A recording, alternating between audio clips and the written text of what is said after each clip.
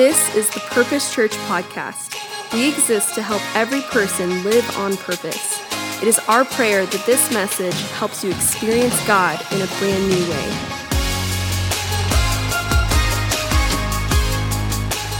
Look at someone next to you and say, "Hey friend, we're going to get close today."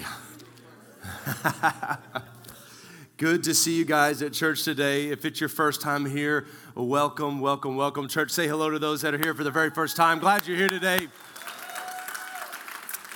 My name is Landon. My wife Kelly and I have the great honor and privilege of pastoring this church, and looking forward to meeting you very, very soon. And inside your worship guide, fill out that connection card if you don't mind. And the same smiling people that handed you that worship guide will be the same ones that will take that card from you at the end of service. So we are excited about this week's message content. We're in the middle of a series called Friending. Nobody told us as adults it was going to be this hard to make friends. And all God's people said, amen. But we're going to dive right in today. And our tagline for the series, show me your friends and I'll show you, everybody say it out loud, your future. Show me your friends, I'll show you your future. Look at Proverbs 13:20. We're all going to read this out loud together. 1, 2, ready, read. Walk with the wise and become wise, for a companion of fools suffers harm. You are the average of the 5 people you are closest to. We talked about that week 1. Are you around people that are passionate, positive, hardworking, faith-filled? On the other hand, are you around and seeing this come up in yourself, maybe lazy, critical, self-centered, highly opinionated people that have no action points to their opinion? You don't know anybody like that though, do you? Last week we learned about the 3 types of poverty. They were material poverty, which is what most of us will think about when we hear the word poverty. It's money, it's things, it's belongings, it's that foundation there. There's spiritual poverty. That's very important. Without Jesus Christ, we are spiritually impoverished. Without Him, we do not have the ability to be in right relationship to God, which is what the word righteousness means. It does not mean perfect. Without Jesus Christ as our Lord and Savior, we are spiritually impoverished. But then there was the 3rd type of poverty, relational poverty. And the 3rd type really jarred some of us when Pastor Kelly said it last week, because you and I began to realize that maybe we were impoverished relationally. It is more so the case to be impoverished relationally in first world, industrialized, affluent countries. Because the more blessings, and I use this, quotes, the more blessings we have, the more junk and stuff we have, the more storage unit facilities we have to build to fill all the stuff that you can't fit in your house anymore. The more blessings we have, the more we are losing the blessing of relationship. See, you and I have been taught to celebrate and strive to be independent. We've all seen Hamilton. We all get excited about being Americans. We all like being independent. And not only do we like independence, we live in the Lone Star State. Forget the other 49 stars. We don't need them. First service gave the loudest amen after that point. Y'all need to pray for whoever was in first service. They need a lot of help. See, but what's interesting about that is it gets into how we see relationships. And God did not create us to be independent. We are dependent relational creatures. And it's very difficult for us to dive into dependence when we've been taught to be independent. Because being independent is biblically unchristian. Independence, you won't find independence anywhere in the Bible. I'm talking about you personally. I'm not talking about countries and all of that. It has nothing to do with geopolitical maps. I'm talking about your relational condition. None of us were created by God to be independent. And there's another thing that's true, and I believe this is true because we communicate this in church a lot. We even say it here, and you guys would believe this is true too, I believe, that we all need a personal relationship with God. Raise your hand if you would believe that. We all need a personal relationship with God. That is true, but it's incomplete. Well, what are you saying? That God is not complete? No, there's another element that God created, and he's wondering when we're going to talk about it. It's about a shared relationship.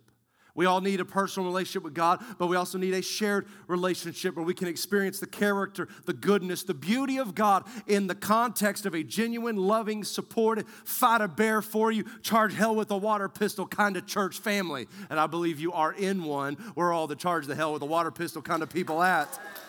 And I believe you're in one. We need family like that. But a lot of us have external blessings. We got the truck we want. We got the 2.5 kids and the 1 1/4 dogs. No cats because we believe in God. But we are internally, relationally impoverished. We got everything that they told us as independent thinkers that we needed to pursue the American dream, but we forgot about what God said. And our independence has run us into poverty. So let's talk about what causes relational poverty. Because I was like, well, if I was sitting in your seat and someone was talking to me about, you might be in poverty, I need to tell you what causes it. And what happens is when we study this out, you're going to start to see parts of your life. And I'm not expecting this to be like by the end of the sermon, you're just jumping up and down and the flags come out and tambourines and people are screaming and on the ground and speaking in tongues. This is going to be kind of like a, man, I need to go home and think about this kind of message. First thing that causes relational poverty is increased mobility. Lynn, what do you mean by that? Increased mobility. The average American right now moves cities or states every 5 years. The average American moves every 5 years. If you're between the ages of 16 and 30, let's say 18 and 30, because if you're 16, you can't, really do it on your own anyway. You don't have any money. If you're 18 to 30, raise your hand if you're 18 to 30. You move every 3 years. If you're 18 to 30, you move. How can you get to know anybody in 5 years? In 3 years. In 3 years, we're barely deciding whether you're worth being around, much less building lifelong relationships. We don't stick around anymore. Because now we can work remotely. I can work in Dallas and live in Florida. I can, live, no one would live in Kansas. I was about to say Kansas. Nobody would live there. You can live in northern Idaho and work in San Antonio and just fly down here every once in a while. And you're like, well, I'm done with northern Idaho. I'm going to move to Southern California. And you realize that was a bad idea. So you move back to northern Idaho and then you end up back in Texas. And we move all the time. Nobody stays. And so we're not building these relationships. Increased mobility, number one cause of relational poverty. Number two is modern conveniences. And so none of this is like in the Bible, right? This is just stuff we researched about what causes relational poverty. When we don't have friends, modern conveniences happen. Now, this might seem laughable to you, but air conditioning was the number one cause of modern conveniences contributing to relational poverty. I read an article called How the Air Conditioner Changed Humanity Forever. And I get it. We all wish this one had a better one. Everybody say amen to that. We all know. But I tell you what, before air conditioning, what did people do to cool off? They were outside, wrap around porches. You were with people. You were hanging out with people. You were in the water. You were with people. There was community involved, even with that element of living. The invention of the attached garage. I know it's crazy. There's some houses over by the church office and some older neighborhoods of church where they all have detached garages. And the problem with a detached garage is you still have to see your neighbor because you can't live in a detached garage. So even though you built a cute house for your car, now you still have to get out, shut the door, and look at Chad or Karen who lives next door to you. And it's frustrating. You don't want to do it. So we were like, what if we took this tiny car house and smushed it up against the bigger human house and cut a hole between the two, and I don't have to see Chad at all? Now everybody does that. You don't have to see. You're like Batman in the Batcave. Nobody even knows what you look like. And you come popping out in the dark, and they're like, what was that? I don't know. I think our neighbor left. What do they look like? I have no idea. They might have children. I don't know. Attached garage. Now this one's old school. Y'all remember this? You remember the Southwestern Bell Caller ID? Who remembers that? Do you have that at your house? Come on, we all just admitted how old we all are. And all the 18 to 30-year-olds that raised their hand earlier were like, I knew it. I knew it smelled like old people in here. I remember the one on the left is exactly like the one we got when I was a kid. And I spent way too much time on Google trying to find that one. But I found it, and that's the one that we had. And I remember when we hooked it up to our phone that was connected to the wall in the kitchen. My dad hung the caller ID right next to the phone that was connected by cord. Kind of looked like that. And you had to wait 2 or 3 rings. Y'all remember this? 2 or 3 rings.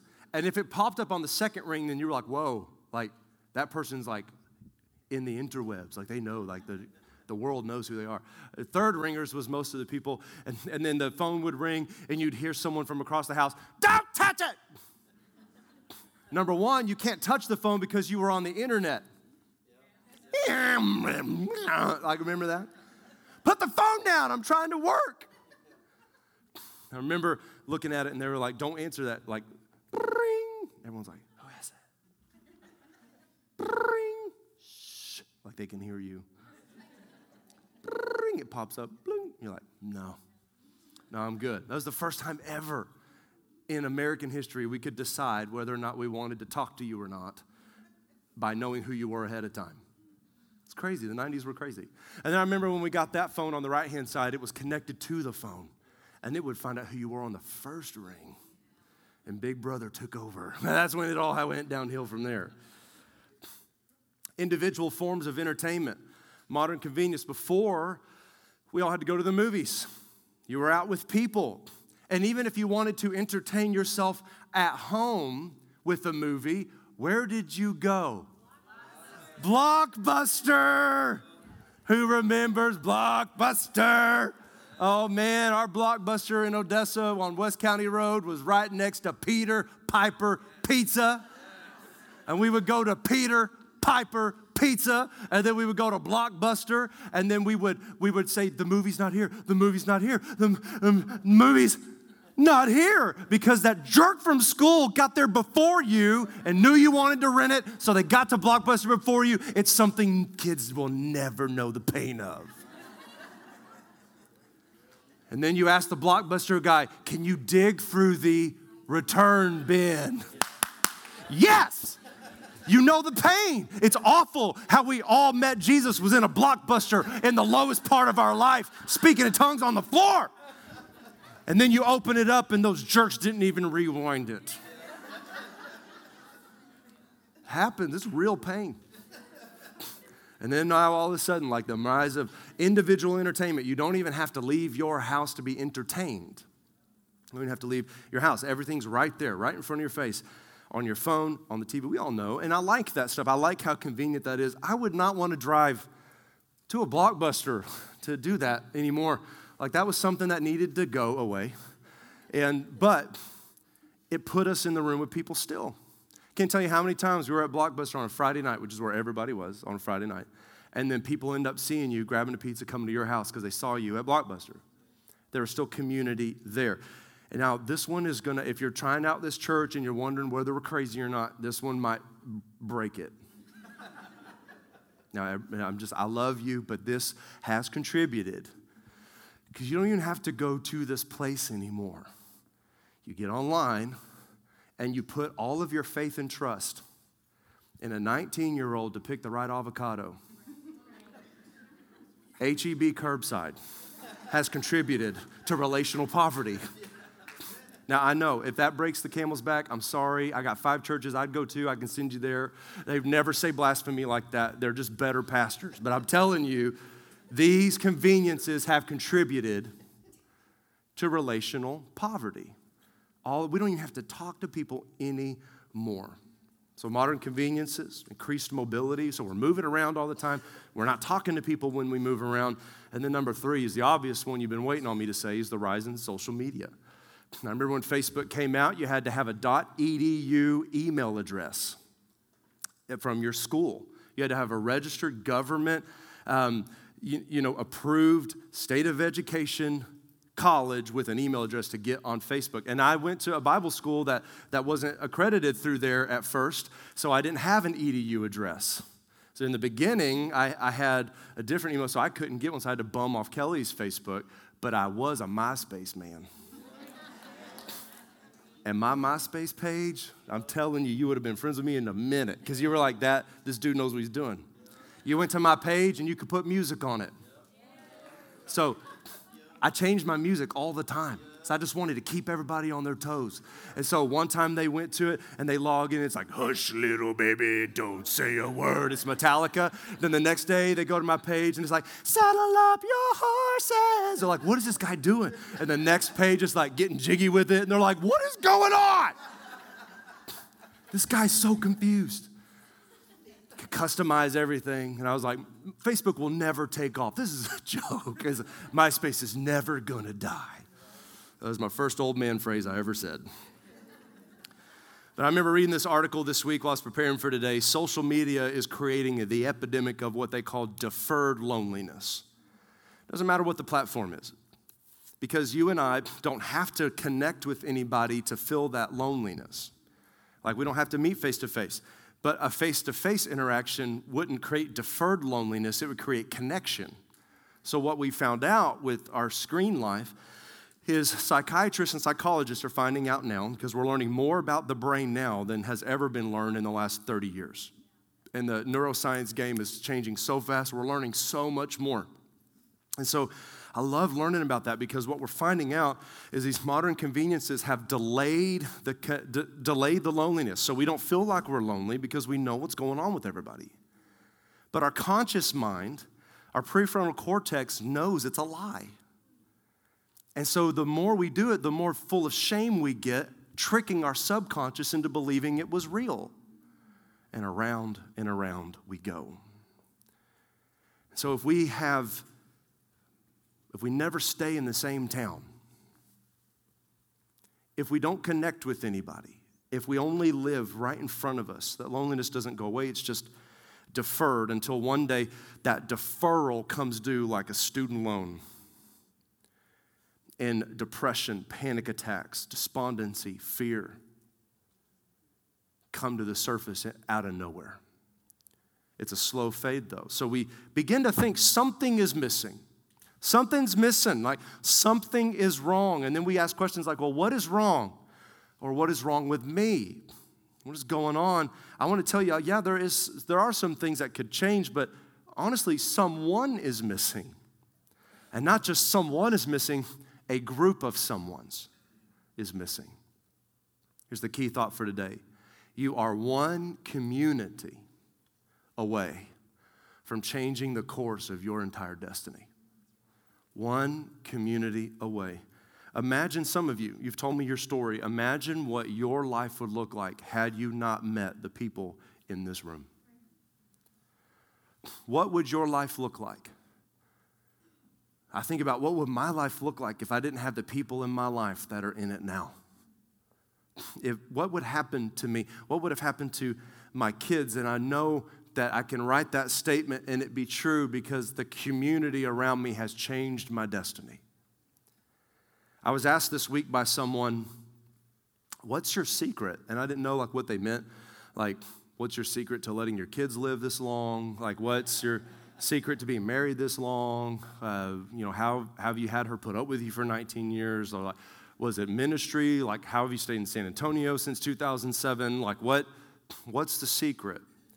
And I said, what do you mean? Be more specific. They said, how have you stayed married and in the ministry this long?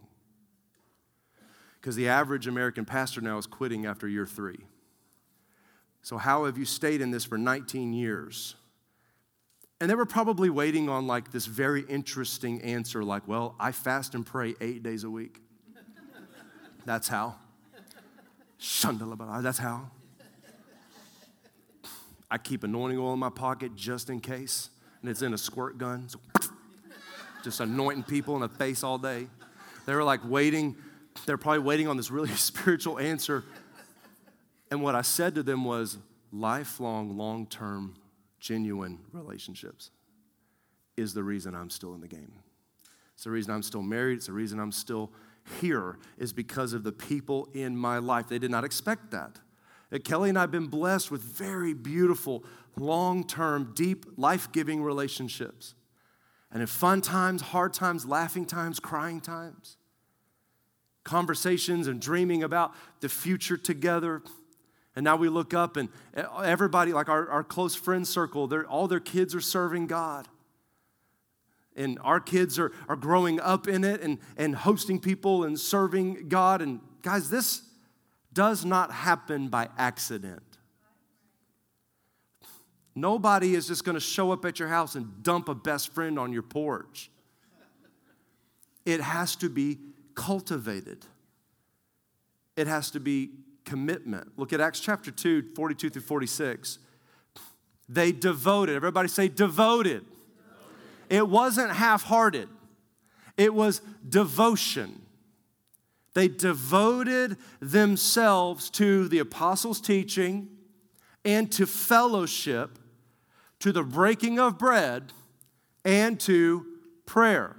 Now let's put this in modern vernacular. They weren't flaky.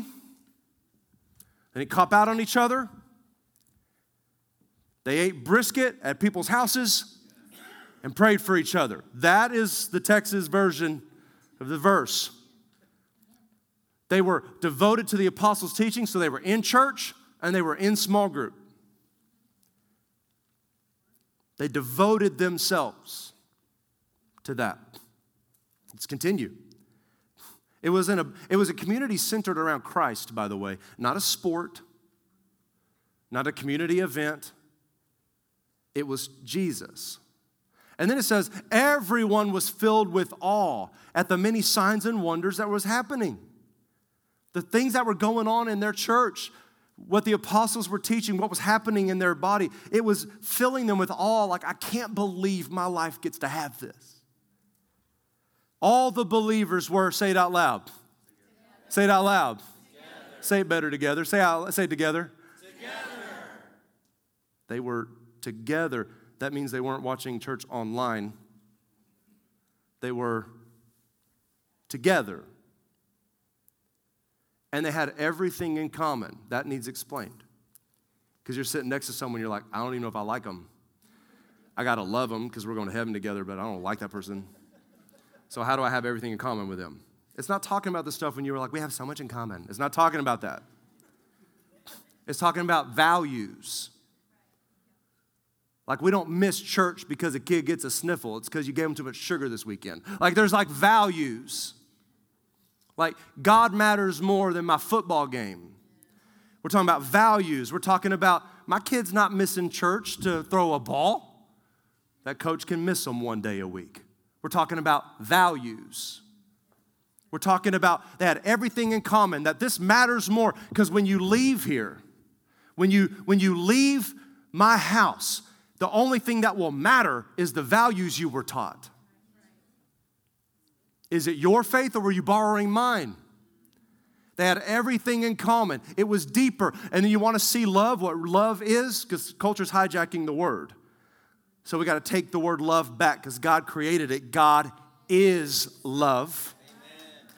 So here's what it is. They sold property and possessions and made sure everybody was okay. Every day they went to church. So they were like, hey, are you guys okay? Man, we just have been hit. The medical bills are killing us. And I've seen this happen. I grew up in church. I'm blessed by that. And my testimony is just not one where I crawled out of a dark hole. That happened to me later on in life, but it wasn't when I was a kid. And I saw this happen with people when I was a kid. People in church would be like, hey, you need something? They would sell something and buy someone a car. This is like, we all think Oprah gave cars first. But it was the church. It was the church taking care of each other, making sure and the only reason they were able to sell things and give to those who had need is because they were close enough to know the need. They were in proximity. They covered family because family protects family. And then it says, every day they continued to meet together in the temple courts. They broke bread in their homes and ate together with glad and sincere hearts. And because God is such a good God, food was mentioned twice. It's always there. They broke bread in their homes, had people over in their home, and they were glad about it. And it was sincere. You are one community away from changing the course of your destiny. You don't stumble into this type of community, by the way. You have to cultivate it. You got to show up for it. You got to allow yourself to be inconvenienced by it. You can't be flaky. You got to fight for it. You devote yourselves to it. So here's 3 qualities of a great community. You got to know this. What are the 3 things when we're looking at biblical community? What are the 3 qualities of great community? Because some of you have been to church for a long time, your whole life, but you weren't in community. You left your church and they didn't even know you were gone. And I know that's true for some of you because you've told me. And then after they see you repost one of our amazing sermons, they're like, where did you go? That was a joke. You guys are supposed to laugh at that. Like, I didn't know you were gone. Now, we have to dig into what is God saying? What kind of relationships does God want you to have? And they're all weird metaphors, so just roll with me today, all right? Number 1, you got to have refrigerator rights or icebox rights, whatever you called it, the fridge. We got to have refrigerator rights. Family doesn't have to ask. Family doesn't have to ask family doesn't ring the doorbell. In fact, there are some people that are so close to me, if they rang the doorbell and made me get up, we're going to have a problem. Like, you know the code to my lock. You know I'm here because my truck's here. Why did you make me get up? Just walk in and get your drink and sit down. But then there's other people, if you knew the code to my door and got in my house, I'm like, can I help you? Why are you in my fridge? You're getting all of my Shasta. Why are you?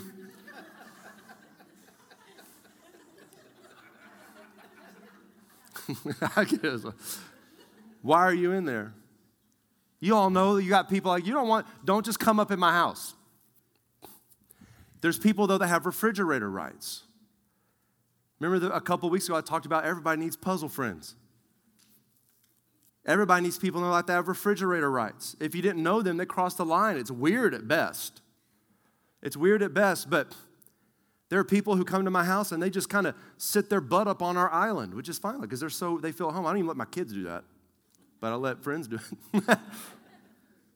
But if somebody else I didn't really know came in and just put their butt on my counter, I'd be like, can you get your hind parts off where I eat? I'd be glad for that. Thank you. I don't know where you've been. When people come to our house that have refrigerator rights, they just jump in the fridge. They know where the spoons are. They don't ask me, do you have a servings? But when they come to our small groups or whatever, if they got refrigerators, they've been there before, they just start opening drawers. They know which ones are creaky, which drawer hits the other drawer because the handles I bought are too long. They know all of that. And so they know the way around. They know where the trash can is because it's hidden in a cabinet.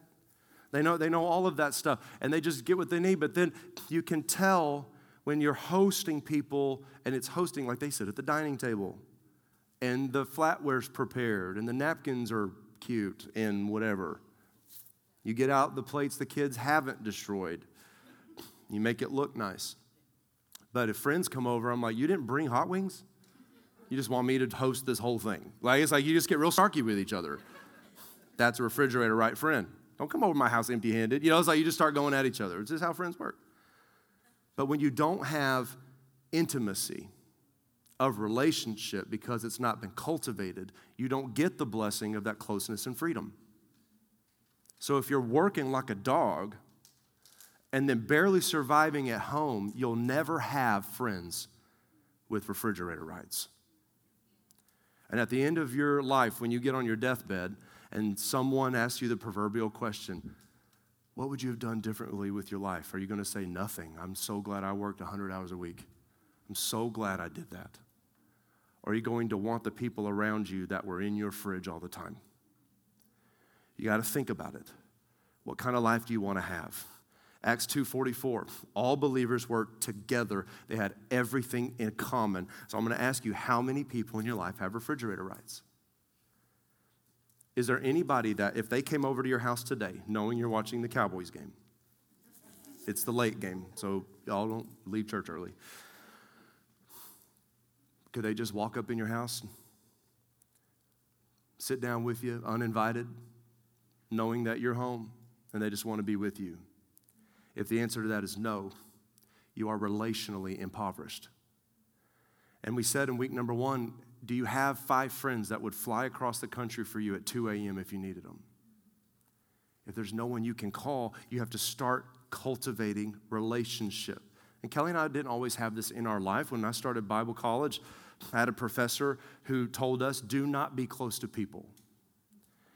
And I grew up in a little bitty family church. My great-grandmother was my pastor my whole life. Everyone who was singing on stage had spanked me at one point. So that's the kind of church I grew up in. And I was 18. They were still spanking. I'm just kidding. And I remember like how close we were. So I went to Bible school. I didn't know how like non-family ran a church. And then he told me that. I was like, well, they must be right because like my family ran a church like that. That was just something I grew up in, but that's not how everybody else is, so maybe they're right. And then he said, you have to guard the pastor's mystique. And I thought mystique was the perfume my mom wore. And so I'm like, I don't know what that means. And he said, you cannot let them get close. And then we got really lonely. Nobody was at our house. We couldn't let them see how we really live. And then I remember the day that everyone found out I was a real human. I thought I was going to die. I was like, how did they know?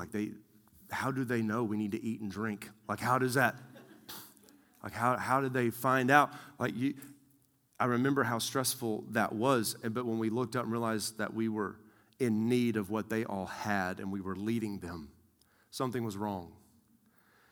The risk of having people in your life is far less than the risk of keeping people out of your life.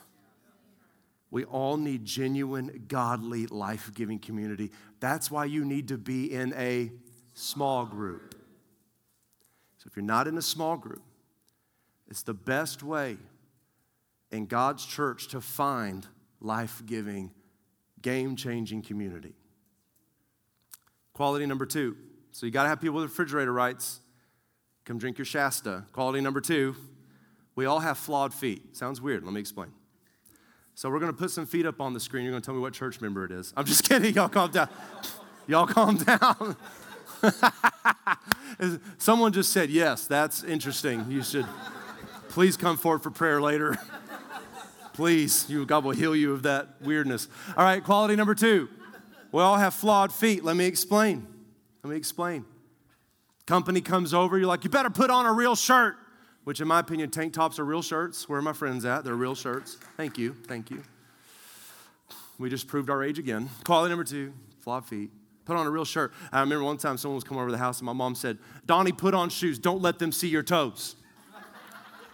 I didn't know what was wrong with Dad's. I didn't stare at my dad's feet. I didn't know. But I didn't forget that. And that's why I wrote this down, because I'm like, this is interesting, because there are some people that come over, you don't care. There's some people that come over, you're like, they can't see that. Vacuum the floor, hurry up. Don't let it look like anyone lives here. Is there toilet paper? Do not let them think we use the restroom. It needs to be perfect. Don't touch anything. Kids are walking around. Like, I just mopped there. Like, I don't know where to go. Your kids are trapped in their own home. Nothing's safe with you. Everything's got to be perfect. The greenery's got to be fluffed. Everything's in place. But we all have flawed feet. Look at this scripture, Romans 15. Paul's talking to the Romans, and the Romans were, and they still are. Picture the Vatican. That's how they were, still are. Accept one another then, just as Christ accepted who? When we accept one another the way Jesus accepted you, what does it do? It brings praise to God. We just worship God, right? The team did a great job. They led you in beautiful worship. Accepting each other's flaws is just as much worship as what we did up here today. We all have flaws. There's some friends of mine, we've walked through people struggling with pornography, people struggling, and then we all get on the phone. There are friends of mine that see everything that I go to on my phone, and there's friends that I see everything they go to on their phone. Every day I get a report at 4 o'clock of everything they've seen. Every screenshot, it blurs out the bank account numbers, or we build the building. I'm just kidding. But they know everything. Why? Because it's too important to play games with. But if they weren't honest with me, I wouldn't be able to do that for them. People got flaws. What about when their kids are having disciplinary challenges? You know, you're a real friend when someone says, you're raising them wrong. You got friends that can tell you that? You got friends that can look at you and go, your kid needs a whooping. Because you got two choices. One choice right then is to say, back off. Or the other one is, what do you see that I don't see? There's no other option. If they're real friends, you want to know what they see because friends cover each other's blind spots. So you want to hear it, you want to see it. It matters. So we help each other with that too. These are things that have actually happened in my life. Those things I'm writing down. We learned together, awkward conversations, we helped each other out. Some people have neglected their family. They took a job, it took them out of church, took them out of small group, they were working 90 hours a week, and we finally had to say, well, who died and made you important? Because you're neglecting your family, dude. So they would take a $20,000 pay cut to put values back on the table. Like these are things friends help friends with. Find it difficult in life, you need people.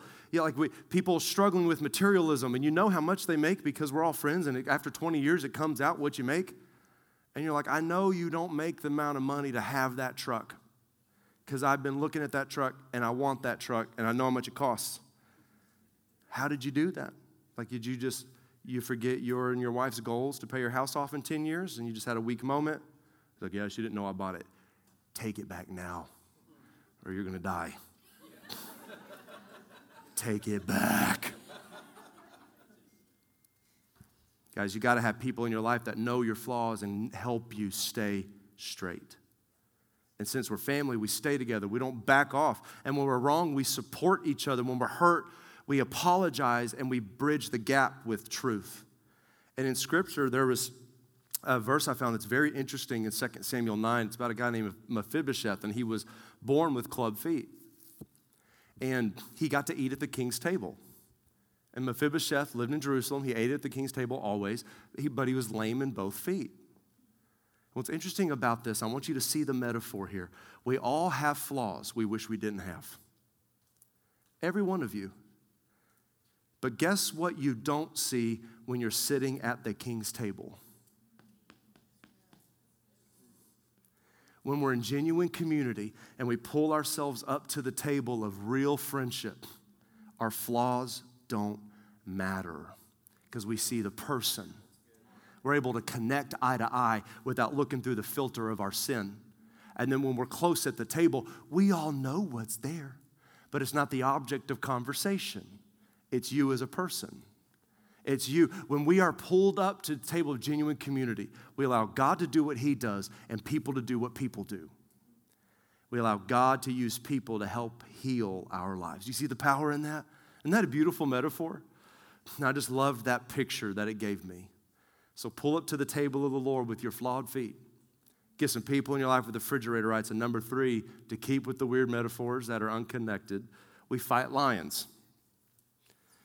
Let me explain. 1 Peter 5:8, be of sober mind. Your enemy, the devil, prowls around like a roaring lion looking for someone to what? Devour. Does it say mess with? Does it say toy with? So the little Elmer Fudd, that had the devil and the angel, like we created this mindset in our children that the devil is just picking at you when actually he's bloodthirsty. He wants to take you out. enemy wants to take you out, pick you off, and take away everything in your life that matters to God. Look at this video. In this video, and I was going to say it in Australian accent, but I don't want to get stuck in character. So, crikey. So these water buffalo, they're just coming to the watering hole. They have no idea that there's a group of lions and lionesses, because really it's the lionesses that hunt. The dudes are lazy. So the lionesses are the ones that hunt. And then she's like, oh my God. There's a bunch of lions hiding in there. And then look, they go get the most vulnerable, cute one and take him out. Where did the rest of the family go? They're gone. This poor little water buffalo is being eaten alive. He's been eaten alive.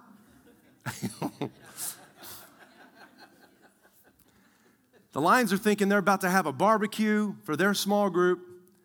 And they're excited about it. They finally pull the baby buffalo up, and then they're thinking it's all over. They're thinking everything's great. They're thinking everything's fine. And then out of nowhere, they start to hear hooves by the hundreds.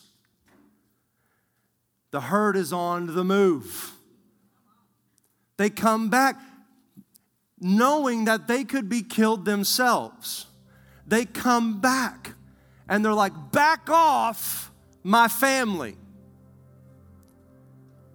The devil better get his hands off my small group friend.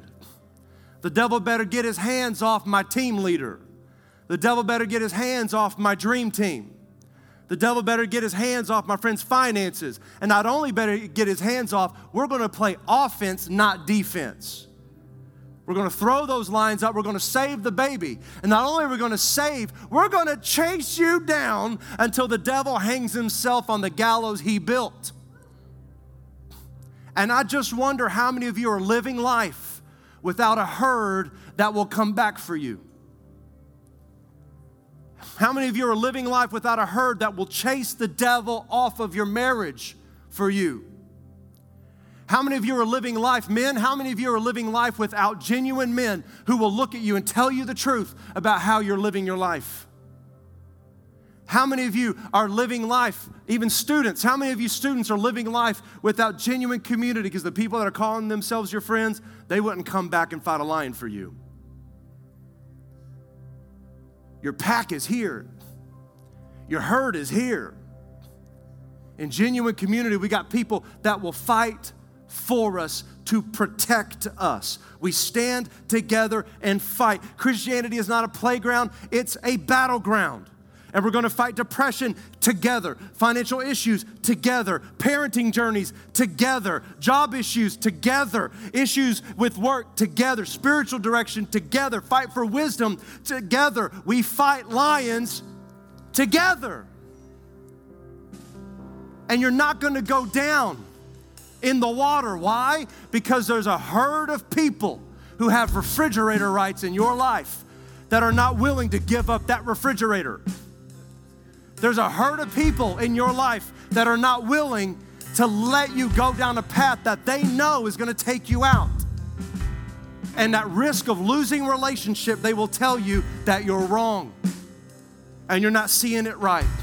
And you got a choice there to fight the herd and be alone, or to be in real family and let them save you. You're one community away from changing your destiny forever. You don't want to fight life alone. What you want is the strength of the body of Christ with you, fighting for you, not letting you go. Why? Because when you're alone, you're vulnerable. And some of you are vulnerable right now. Some of you are one community away from changing the course of your destiny. And that's when we start to see that we're not relationally impoverished. We are filthy rich. And we can bet on that. It's meaningful. In fact, Jesus' words in John 13 come to life in a different way at that point. Everyone will know that you're my friends, that you're my disciples, if you, say it out loud, love one another. And not phileo, not brotherly love, It's agape love. It's, I know you got flawed feet, but I love you. I know you frustrated me, but I love you. I know I got offended with you, but I love you, and I'm not letting go of this relationship. I'm not backing off. As long as we're talking, the devil loses. He's such a coward, he can only live in the dark. But if we bring it out in the open, in 19 years, I've never seen this proven wrong. Light comes to a situation, the roaches scatter, and the devil gets a black eye. You're one community away from changing your life forever. Prayer partners, go ahead and come down front. Everybody stand to your feet today. Some of you, you drive to work alone, you work out alone, you watch TV alone, you pray alone, you shop alone, you cry alone. What did God say in the book of Genesis? It wasn't just because a man needed a whoa man. What did Genesis say? It's not good for man to be alone. It's not good to be alone. And guess what? God usually will put you in a family that frustrates you. Raise your hand if you've ever been frustrated by a family member. If you're not raising your hand, you're a liar. You need to come down front and receive healing for lying. But what I will tell you is that family is frustrating. Because when they have refrigerator rights, they take the last thing you were hiding. You hid the pepperoni under the salad, knowing no one would find it. But a real friend knows you and knows you're gonna hide the meat under the rabbit food. They know. Guys, we need people like that. Allow the process to take place. Is it gonna be easy? No. But it's worth it. I said it's worth it. It's worth it. So Father, right now I pray by the name of Jesus that you would stir up your church, that we would be the church and love one another like you do us. With every head bowed and every eye closed, just be honest. How many of you would say, Landon, I see that God wants this for me and that he created me to not be independent but be dependent. And I want refrigerator rights to someone's life, and I want to give refrigerator rights to somebody. I want God to lead me into that way, and I want to have the courage to walk it out. Raise your hand if you know you need that in your life. Good. God, I pray right now for everybody that said, that's me. God, I thank you for their honesty. God, give them a divine desire to not only have a personal relationship with you, but a shared relationship with you. To know you in the broader context of a life-giving, genuine community. Not to go to church, but to be the church. To do life together. To create divine connections. Even today, God, would there be divine connections made outside under the blue tent, at the coffee cart. God, that we would be able to begin cultivating genuine relationship with each other. And that we would not fall victim to relational poverty and be picked off by the enemy when he comes to devour, but that we would have Christian, spirit-filled, refrigerator rights, devil-hating, charge hell with the water pistol kind of friends that would jump back into battle to save us when we're going down in the water. God, I pray that you will bless every person in this room with friends like that. That you would give them the courage and the boldness to go after it. Go through all the awkward stuff, the text messages, the schedule, all of that, to get in a room, to get at a restaurant, to hang out together, to watch that game, to be friends that save each other when we need saved. With every head bowed and every eye still closed, I want you just to eliminate the distractions and think about this. Some of you are in spiritual poverty. Some of you are in a spiritual poverty where you know that Jesus Christ is not the Lord of your life. And it is going to be impossible for you to have the kind of friends that will come back to fight a lion for you if you're not in right relationship with Jesus. How can we find good friends if we don't know our best friend? The one who died for you, spilled every last drop of blood for you, rose from the dead 3 days later to save your life and defeated death, hell, and the grave, took every penalty of your sin on himself so you wouldn't have to experience eternal death, but that you can have eternal life. That's Jesus Christ and only him. You can find God everywhere, but you won't experience the depth of God until you know his Son, until you've made Jesus Christ the Lord of your life. So in this moment, you have an opportunity to come pray with the prayer partner and tell them, I want to make Jesus Christ the Lord of my life. I'm tired of living life alone. I want good friends that know Jesus to have access to my fridge. I want people to fight for me, and I'm tired of doing it this way. I want to submit to God's creation plan for me and take that step forward. I can't make that for you. I can't take that step for you. But today, you can move forward in your faith, knowing that Jesus brought you to this room on purpose today, to hear this message on purpose today. So take a step of purpose this morning, and you'll find out that he is good, good, good, good, good. So everybody just lift your hands to the Lord in this moment. I'm going to pray, and when I'm done praying, the band is going to sing. There's communion on the sides of the stage. The prayer partners will be available. Come take communion. Come pray with somebody. If you need healing in your body, your finances, your marriage, whatever it is, especially in your relationships, come and have someone pray with you, that God would put you in the right rooms with the right people at the right time. And so, God, we pray right now that you would remove any fear that we have of what anybody's going to think when I take a step forward. Remove any fear that I'm worried about what tomorrow will look like. I know that my God is for me. Who can be against me? And there is hope for tomorrow.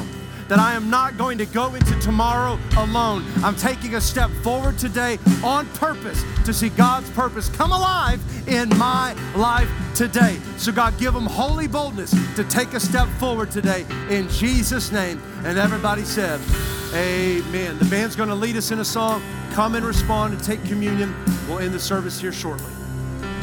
Thank you for listening to the Purpose Church podcast.